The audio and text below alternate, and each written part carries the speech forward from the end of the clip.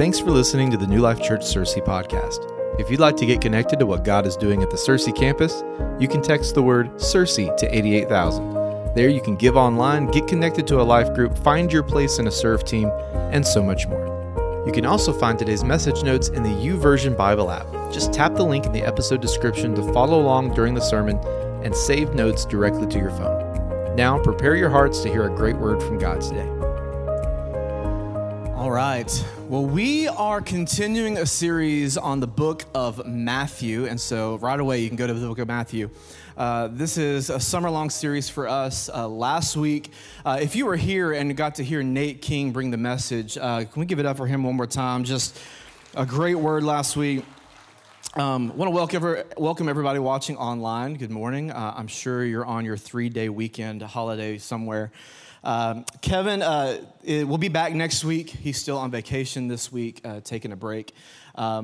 And, you know, last week Nate King was here. If you don't know, during the summer, we rotate pastors a lot. We have 18 campuses, and it's always great to hear from different voices within our church. And so during the summertime, we like to kind of rotate people around. So, you know, we may not always be on vacation. Sometimes we're hanging out at different campuses and speaking there. But he will be back next week. We're excited for that. You may have noticed David and Aaron not here this week. Last night, Connor had a little bike accident and broke his wrist and is having surgery this morning. It was a pretty bad break. And so just in your quiet time, in your prayers this week, just be praying for him, quick recovery. We love Connor and just want him to be back as good as new, maybe with a little extra hardware on his wrist this week. So, but like I said, we're continuing a series called Good News, and we're looking at the book of Matthew, the first gospel in the New Testament. And the gospel just simply stands for good news. This was the story of Jesus and what he did, what he brought to humanity when he came down to earth. And so a big part of the book of Matthew are parables. There are a lot of parables that can be found in the book of Matthew, second only to Luke. Luke had 24 parables. Matthew has 23 parables. We're going to look at one of those this morning in Matthew chapter 25, verse 14 through 30. And if you're not familiar with what a parable is, it's just simply a story. It's an illustration that Jesus would tell that it's rooted in culture, not necessarily in Scripture. And he would use those to kind of help get his point across. We do this all the time in modern teaching. We'll use examples and stories from our own life and illustrations to help get a point across. And that's what Jesus is doing here. So today we're going to dig into the parable of the talents, if you know what that is. And so if you got a Bible app, you can go with me. Matthew chapter 25, verse 14 is where we're going to start. Now, I need you to bear with me because we're going to read the whole thing. It's about 16 verses. I know that's a little long, so don't get glazed donuts in the eyes quite yet. Just kind of bear with me. I'm going to do my best to kind of get through it, and then we'll teach about it, okay? So here we go. Matthew chapter 25, verse 14 through 30. Again, it will be like a man going on a journey who called his servants and entrusted his wealth to them. Now, pause real quick. The word entrusted there in Greek means to put in one's hand. So to literally hand off and say, you are responsible for this. This was not uncommon at this point in history. Obviously, they didn't have like the Robinhood app that they could put all their money in and just let it work for them or have other people. So they would actually have their servants and stuff, these super wealthy people, would give them money and say, hey, well, I'm gone on this trip. You're going to make my money work for me, okay? Take care of it for me. So we move on. To one he gave 5 bags of gold, to another 2 bags, and to another 1 bag, each according to his ability. Now, again, diving a little bit deeper, ability there in the Greek is, I'm going to say this right, dunamis, all right? And it just simply means strength or potential.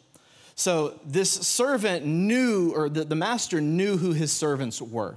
He knew them well enough to know that their character, their potential, what they could do with this. And so he gave each of them something according to their potential.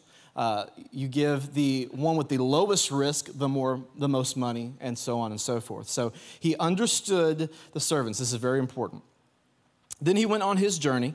The man who had received 5 bags of gold went at once and put his money to work and gained 5 bags more. So also the one with 2 bags gained 2 more, but the man who received 1 bag went off, dug a hole in the ground, and hid his master's money. After a long time, the master of those servants returned and settled accounts with them.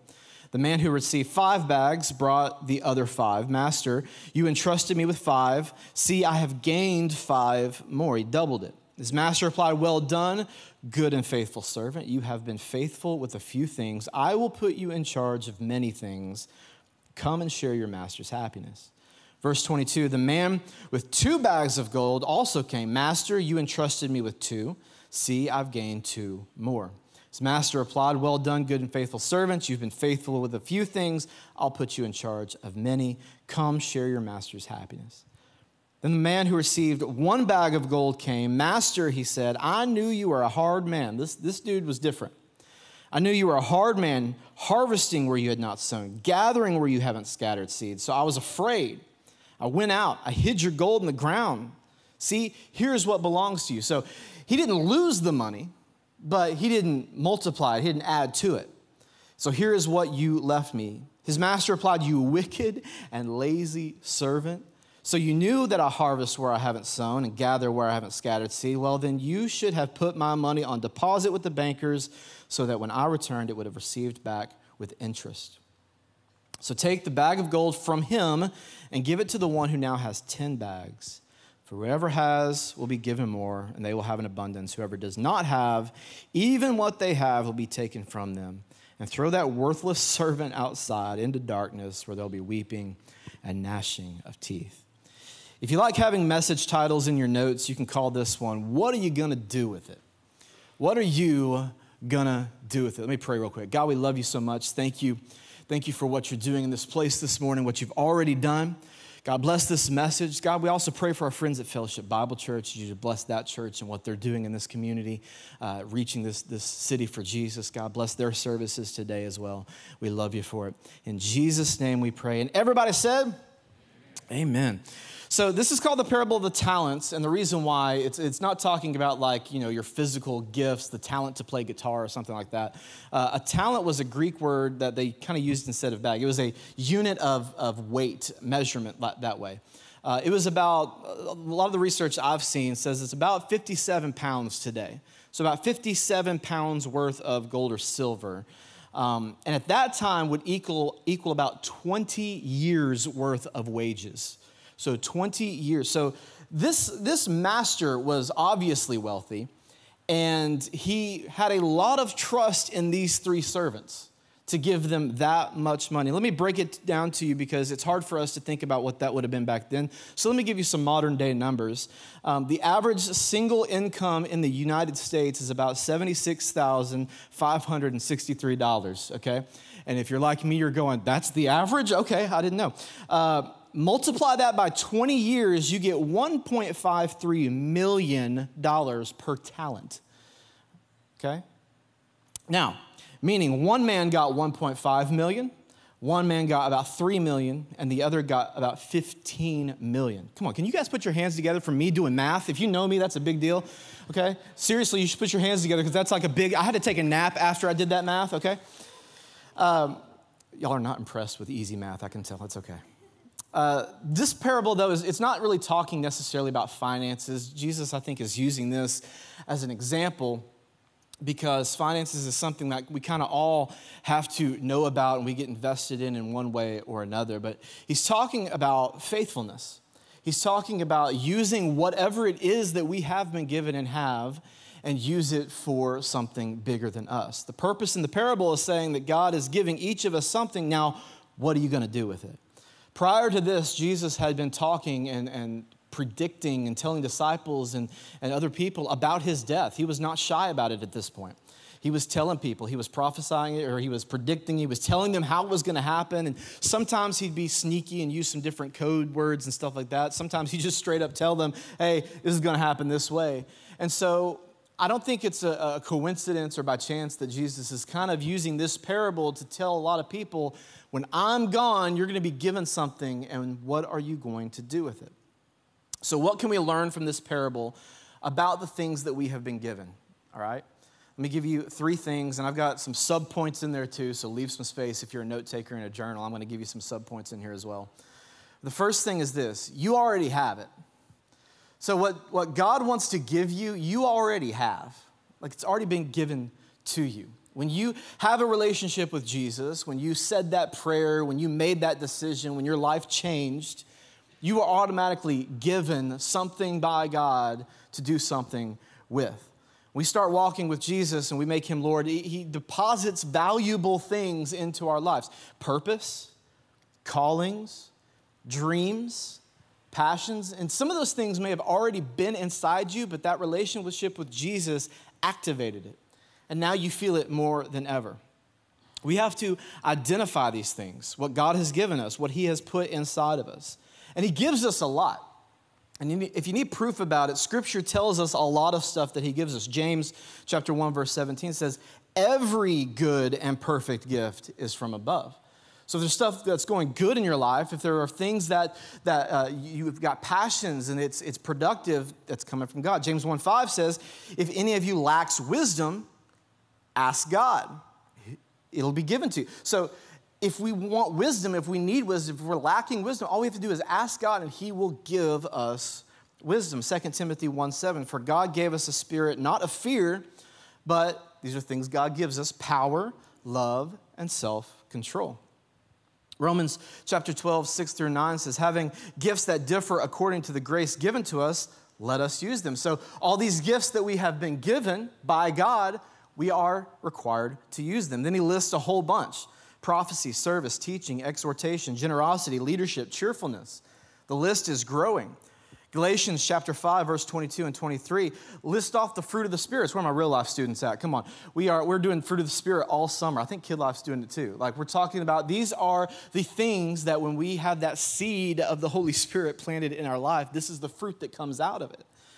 1 Corinthians chapter 12, verse 31 talks about spiritual gifts. There's a whole laundry list of spiritual gifts that are given to us from God. God has given you things, and it's already inside of you. We just have to recognize what he has put in us. These three servants were all entrusted with something, and like us, they were all given something different. For some of you, maybe you just got to a relationship with Jesus. You're fairly new to this whole Jesus thing, and you're still trying to figure out what church looks like and how to have a relationship with Jesus outside these four walls. For some of you, you've been in church longer than a lot of people in this room may have been alive. You've been in church for decades. You've had a relationship with Jesus that's grown and grown and grown over the years. And for you, what God is giving you looks different. Maybe he's giving you a little bit more because you've been faithful with it over time. Different amounts, different sizes. And it was up to them how they would use it. You notice that this master said, go and do something with it. He didn't give them an instruction book and said, you have to do this or that. Each of them, it was up to them. Big endings always start with small beginnings. Each one of them had a gift. Their job was to do something with it and multiply it. All started out with different amounts, but they're all smaller than what they should be intended for. There's a story of a man by the name of Richard Montanez, and some of you may recognize that name. A lot of you probably don't. He was a first-generation Mexican immigrant. His family, his mother, father, grandfather, and 11 children lived in a one-room cinder block house. They didn't know any English. First day of school, Southern California, Richard went to an all-white school in SoCal.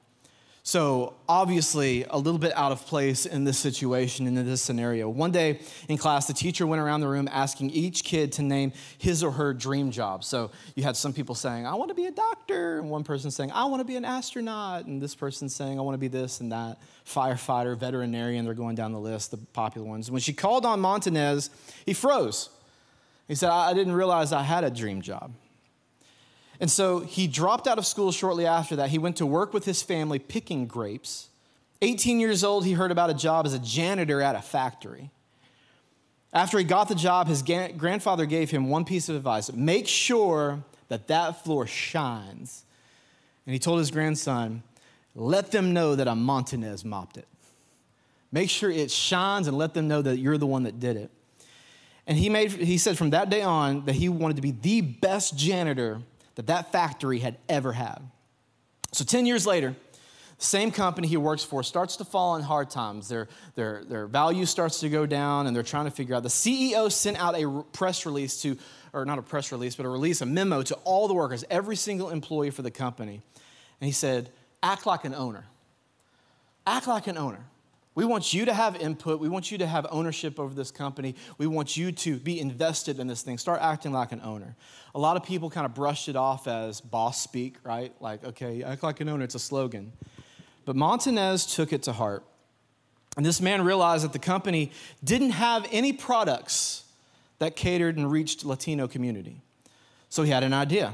He called a janitor, calls the CEO of this company and requests a meeting.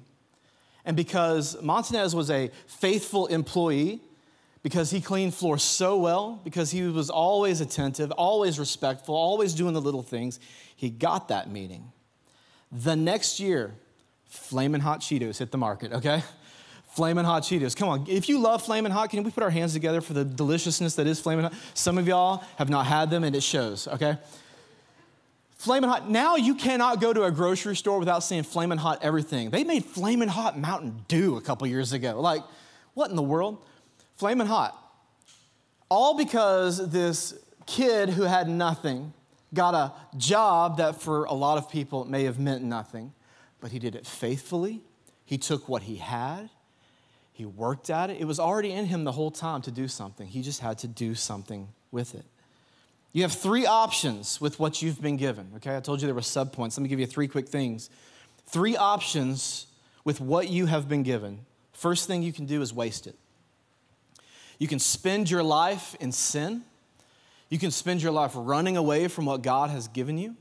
You can say, okay, God, I know you've put it in me to reach people. I know you've put leadership in me. You've put gifts and talents to lead worship or for technology or to work with kids or to be personable and teach a life group, to be on the mission field, just to be nice to people at Walmart. You have put something in me, but I'm going to run from it.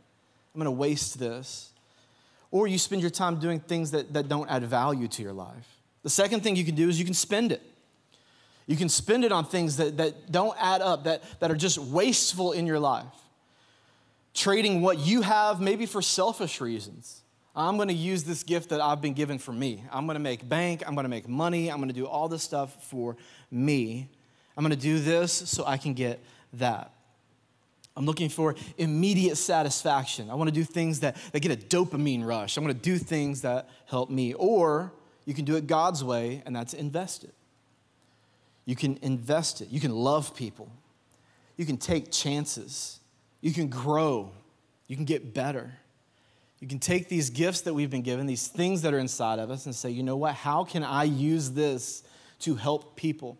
How can I use this to invest in the next generation? How can I use this to invest in my generation? How can I help the local church? How can I help an outreach downtown? How can I do things that were going to make a lasting, eternal impact for other people?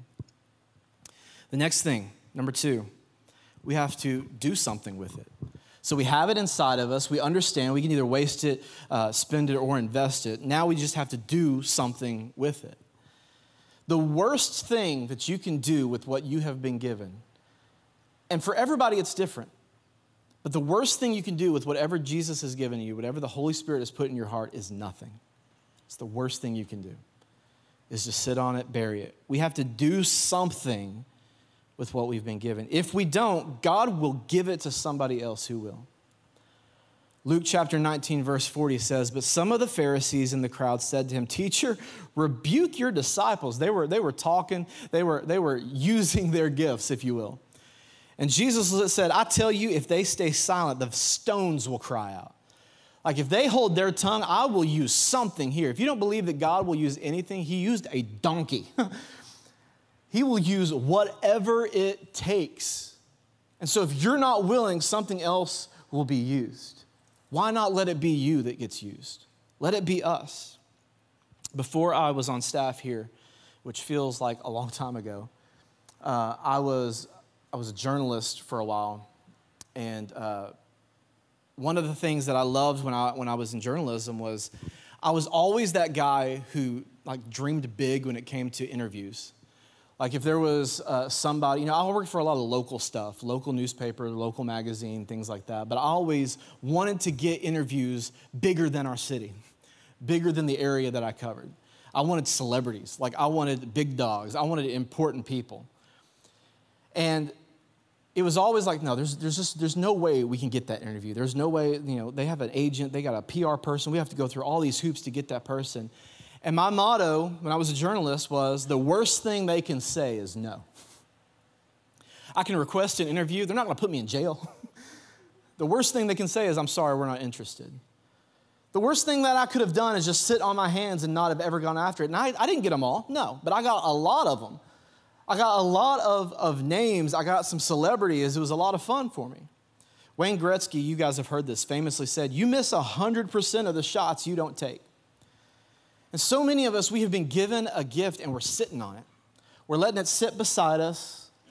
We're waiting for it to do something magically. And God is saying, I am giving this to you. Go do something with it. Don't sit on your hands. Just do something. The owner returns and he said, what did you do with what I gave you? Did you waste it? Did you spend it? Did you invest it?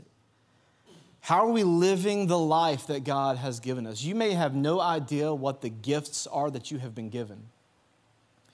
Seek after them. Find them. Do the research. Do the work to find those gifts that God has given you. But if nothing else, you have been given a life.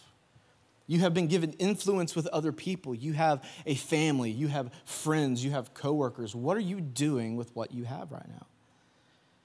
I want you to think of it this way, and I want everybody just to close your eyes for a second. Just every person around the room. 100% participation would be awesome right now, but just close your eyes for just a second. And I want you to think to yourself, if you had 30 days to live, that was it, 1 month. August 3rd, 2022, that was it. 30 days. What would you start doing and what would you stop doing? Because I think a lot of us, if we were being honest, there are things that we're doing in our life right now that we would give up just like that. I've only got 30 days left. I'm not wasting time. There are things that you would start doing that you've been putting off for a long time that you suddenly would get very serious about. Things that really matter. Start using the gifts that God has given us to make the most of our lives. You guys can open your eyes again. Because it's that kind of seriousness that I think we need to bring into our lives from time to time. We are not guaranteed tomorrow. And I don't say that to sound creepy, scary. I don't want to use fear as a tool. But it is a fact. We're just not guaranteed. Listen, I can be a big procrastinator sometimes. Like I said, I was in journalism. I'm used to deadlines, and sometimes I like the rush of a deadline. I work better sometimes when the clock's ticking. But there are some things that we just can't keep putting off, because if we keep putting it off, it'll never happen, and we end up burying it instead of doing something with it. Everyone here has received a calling. Everyone here has gotten an SOS, a gift, something from God. What are you going to do with it? Number 3. Don't bury it. Don't bury it. It's inside of you. You know you got to do something with it, but the thing that you're going to do with it better not be to bury it. Do not bury it. Verse 24 said, "Then the man who received 1 bag of gold came, 'Master, I knew you were a hard man, harvesting where you hadn't sown, gathering where you haven't scattered. So I was afraid and I hid your gold in the ground.'" Let me tell you this, church, this morning. Everything you need, everything that you need to change your family, to change your environment, students, to change your school, to change your workplace, to change your life, Jesus has already put inside of you. Everything. I think it's so easy for us sometimes to think that we have to get more, that I will do that whenever I get more blank. Whenever I can have time to study more about the Bible, when I have time to study more about what God has, when the kids go to school, when the kids graduate school, when summer gets here, well, when fall gets here and the kids go back to school, I'll have more. No. Everything you have is in you right now. Don't bury it. So why did this servant bury it? Two quick reasons. First, he had the wrong view of God.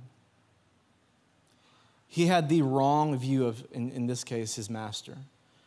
Verse 24 said that, I knew you were a hard man.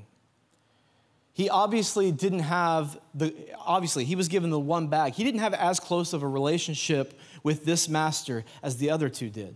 So his view of the master was a little off. And for a lot of us, sometimes we have a poor view of who God actually is.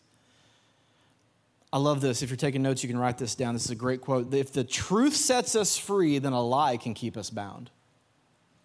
If the truth sets us free, then a lie can keep you bound. And for a lot of us, our view, our perception of God, our inaccurate view of who God is keeping us bound from everything that he has for us.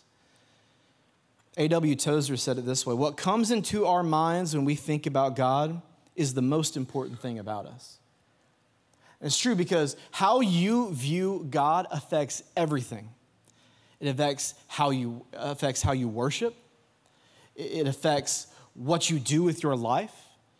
It affects the community around you. Our view of God shapes this, and our view of God can be circumstantial. Listen, if you grew up in a good church, then you probably have a good view of God. You look at church as a safe place, a place where community can be, a place where you can learn the word, where you can grow and flourish. But listen, some of you may not have grown up in a good church. Maybe you grew up in an abusive church with people who abused power, with people who only wanted something from you but never wanted to invest back into you. Kevin taught a whole series in January about deconstruction. It is a massive thing right now, and a lot of that comes from an inaccurate view of who God is based on our circumstances. We look at God through the lens of a bad experience with church. For some of you, we just celebrated Father's Day a few weeks ago. And from some of you, we talk about God as a father. And if you had a good relationship with your father or family, then you can sing Good, Good Father, and it means something. But if you did not have a good relationship with your father, or he wasn't present, or maybe he was abusive to you, or verbally abusive, the list goes on, then it may be hard for you to relate to God as a good father. You look at God and go, okay, they keep talking about him being a father, but my dad, no. I don't know what a good father is. I don't know how to receive that. So can I encourage you this morning? If God wanted you to bury it, he would have given you a shovel. Like if God wanted you to bury these things, bury the gifts for you, why would he even given it to you in the first place? We live in a culture that buries things when they're dead, but what is inside of you is alive and well. Jesus, what he's given you, the gift inside of you, it is alive. It is ready to explode. It is ready to be used to impact the people around you.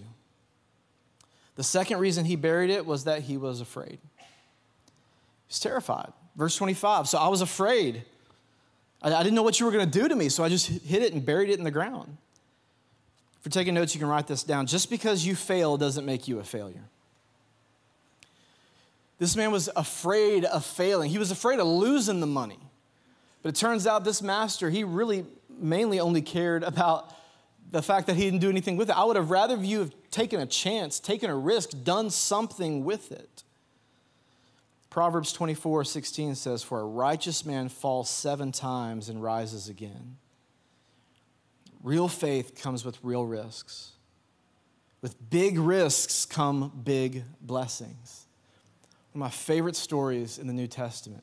You can find it in 3 of the Gospels, one of those being Matthew. There's a story about Jesus healing a paralyzed man.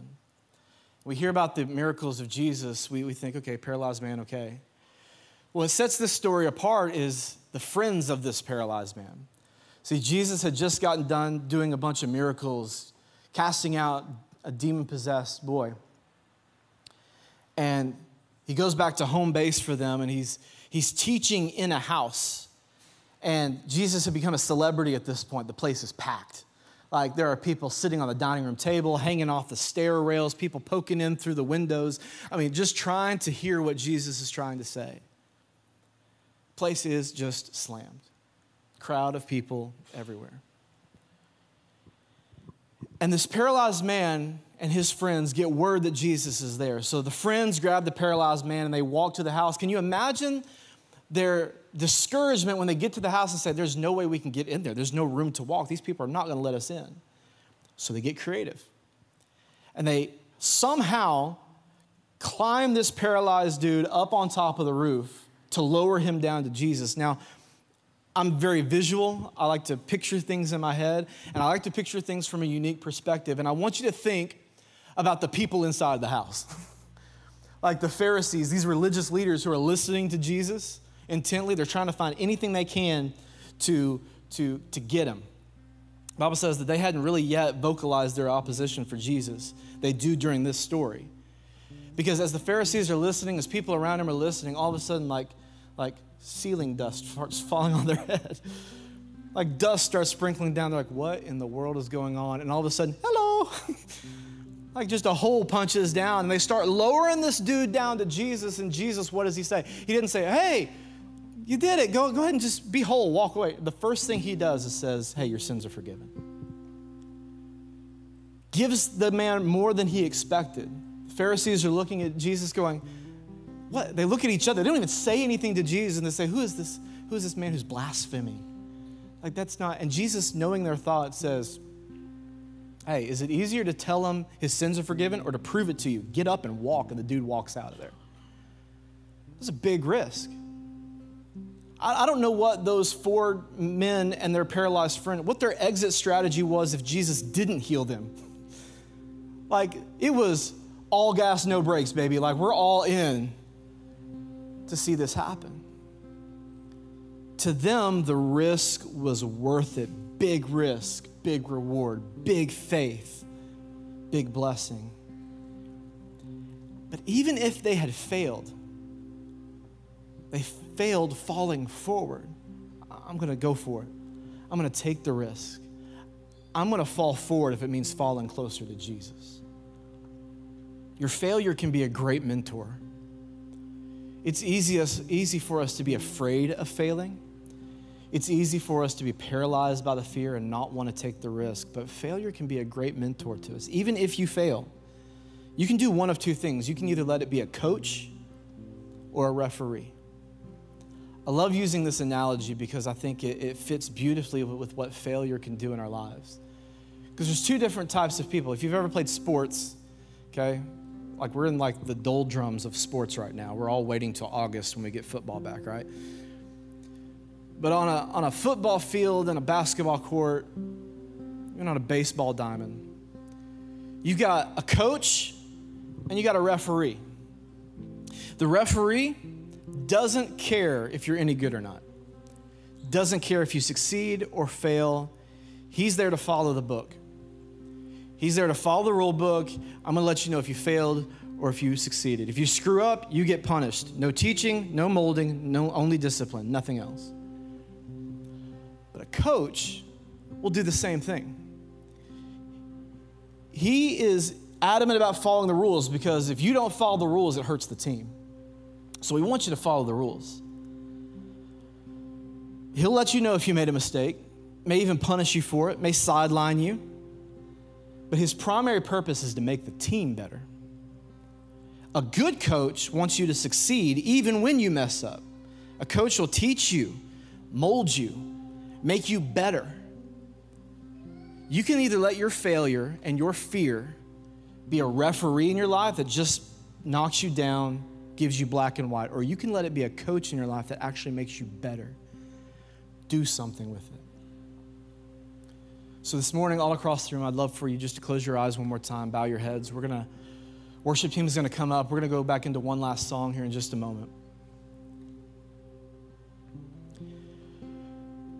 But I want to challenge you a little bit this morning because I think for a lot of us, without realizing it, we become this third servant. We become this man who takes what God has given us and we think we've got time, or we think that we're never going to be good enough, or we're afraid that we're going to lose it. We're afraid we're going to fail. We live in an Instagram society sometimes where we're looking at everybody else's stuff, thinking they have it all together, and we're judging their best days against our worst failures. But I want to challenge you this morning to take whatever it is that God has given you. First off, you got to identify it. You got to find it. It's already in you. You just got to do some soul searching and find it. Ask people you're close to. Ask them, hey, is it in me? What do you see in me? Sometimes that can be the best way to identify what your gifting is by asking somebody. And we take that for granted, but you ask a close friend, a family member, hey, I'm trying, man. I don't know what my gifting is. I don't know where I'm strong at. I don't know how it can be used for God. What do you see in me that maybe I don't see in myself? But after you've identified it, guys, you got to do something with it. And listen, as much, I'm a pastor through and through. I love the local church. I wish every person in this room, and maybe a lot of you are, serve your tails off for this local church. Seeing people come to know Jesus, investing, using the gifts that we've got. But it's not about the lowercase c church here. It's about the uppercase C church. It's about serving His will, His purpose. Reaching people in your community, your circle of influence. Saying, God, I'm going to use whatever it is I've been given to reach somebody. I'm going to use it for your glory. Because the truth is, just like in that parable, I really do believe there will be a moment that the master, that God Himself will come and He will ask us, okay, 2 questions. Number 1, do you believe in me? Awesome, you have a relationship with me. Number 2, what did you do with what I gave you? Did you invest it? Did you multiply? Did you disciple? Or did you hide it away and bury it? So Jesus, right now in this room, with our heads bowed and our eyes closed, God, I ask that you just take what we have. And if there's those of us in the room that can't see it yet, God, that you would just shine it so bright, like a beacon in the night. Help us identify what that is in our lives. Shine it bright so that we can see it, like a city on a hill, like your word says. We want to shine so we can see it, but then we want to turn around and use it so other people can see it, God. Have your way in our lives, God.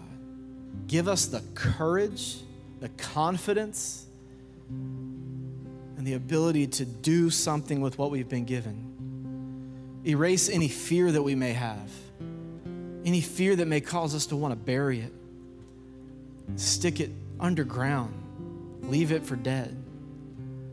That you want to return on your investment. You're investing on us. You gave something so that we could be here. Let us use it, God. In Jesus' name.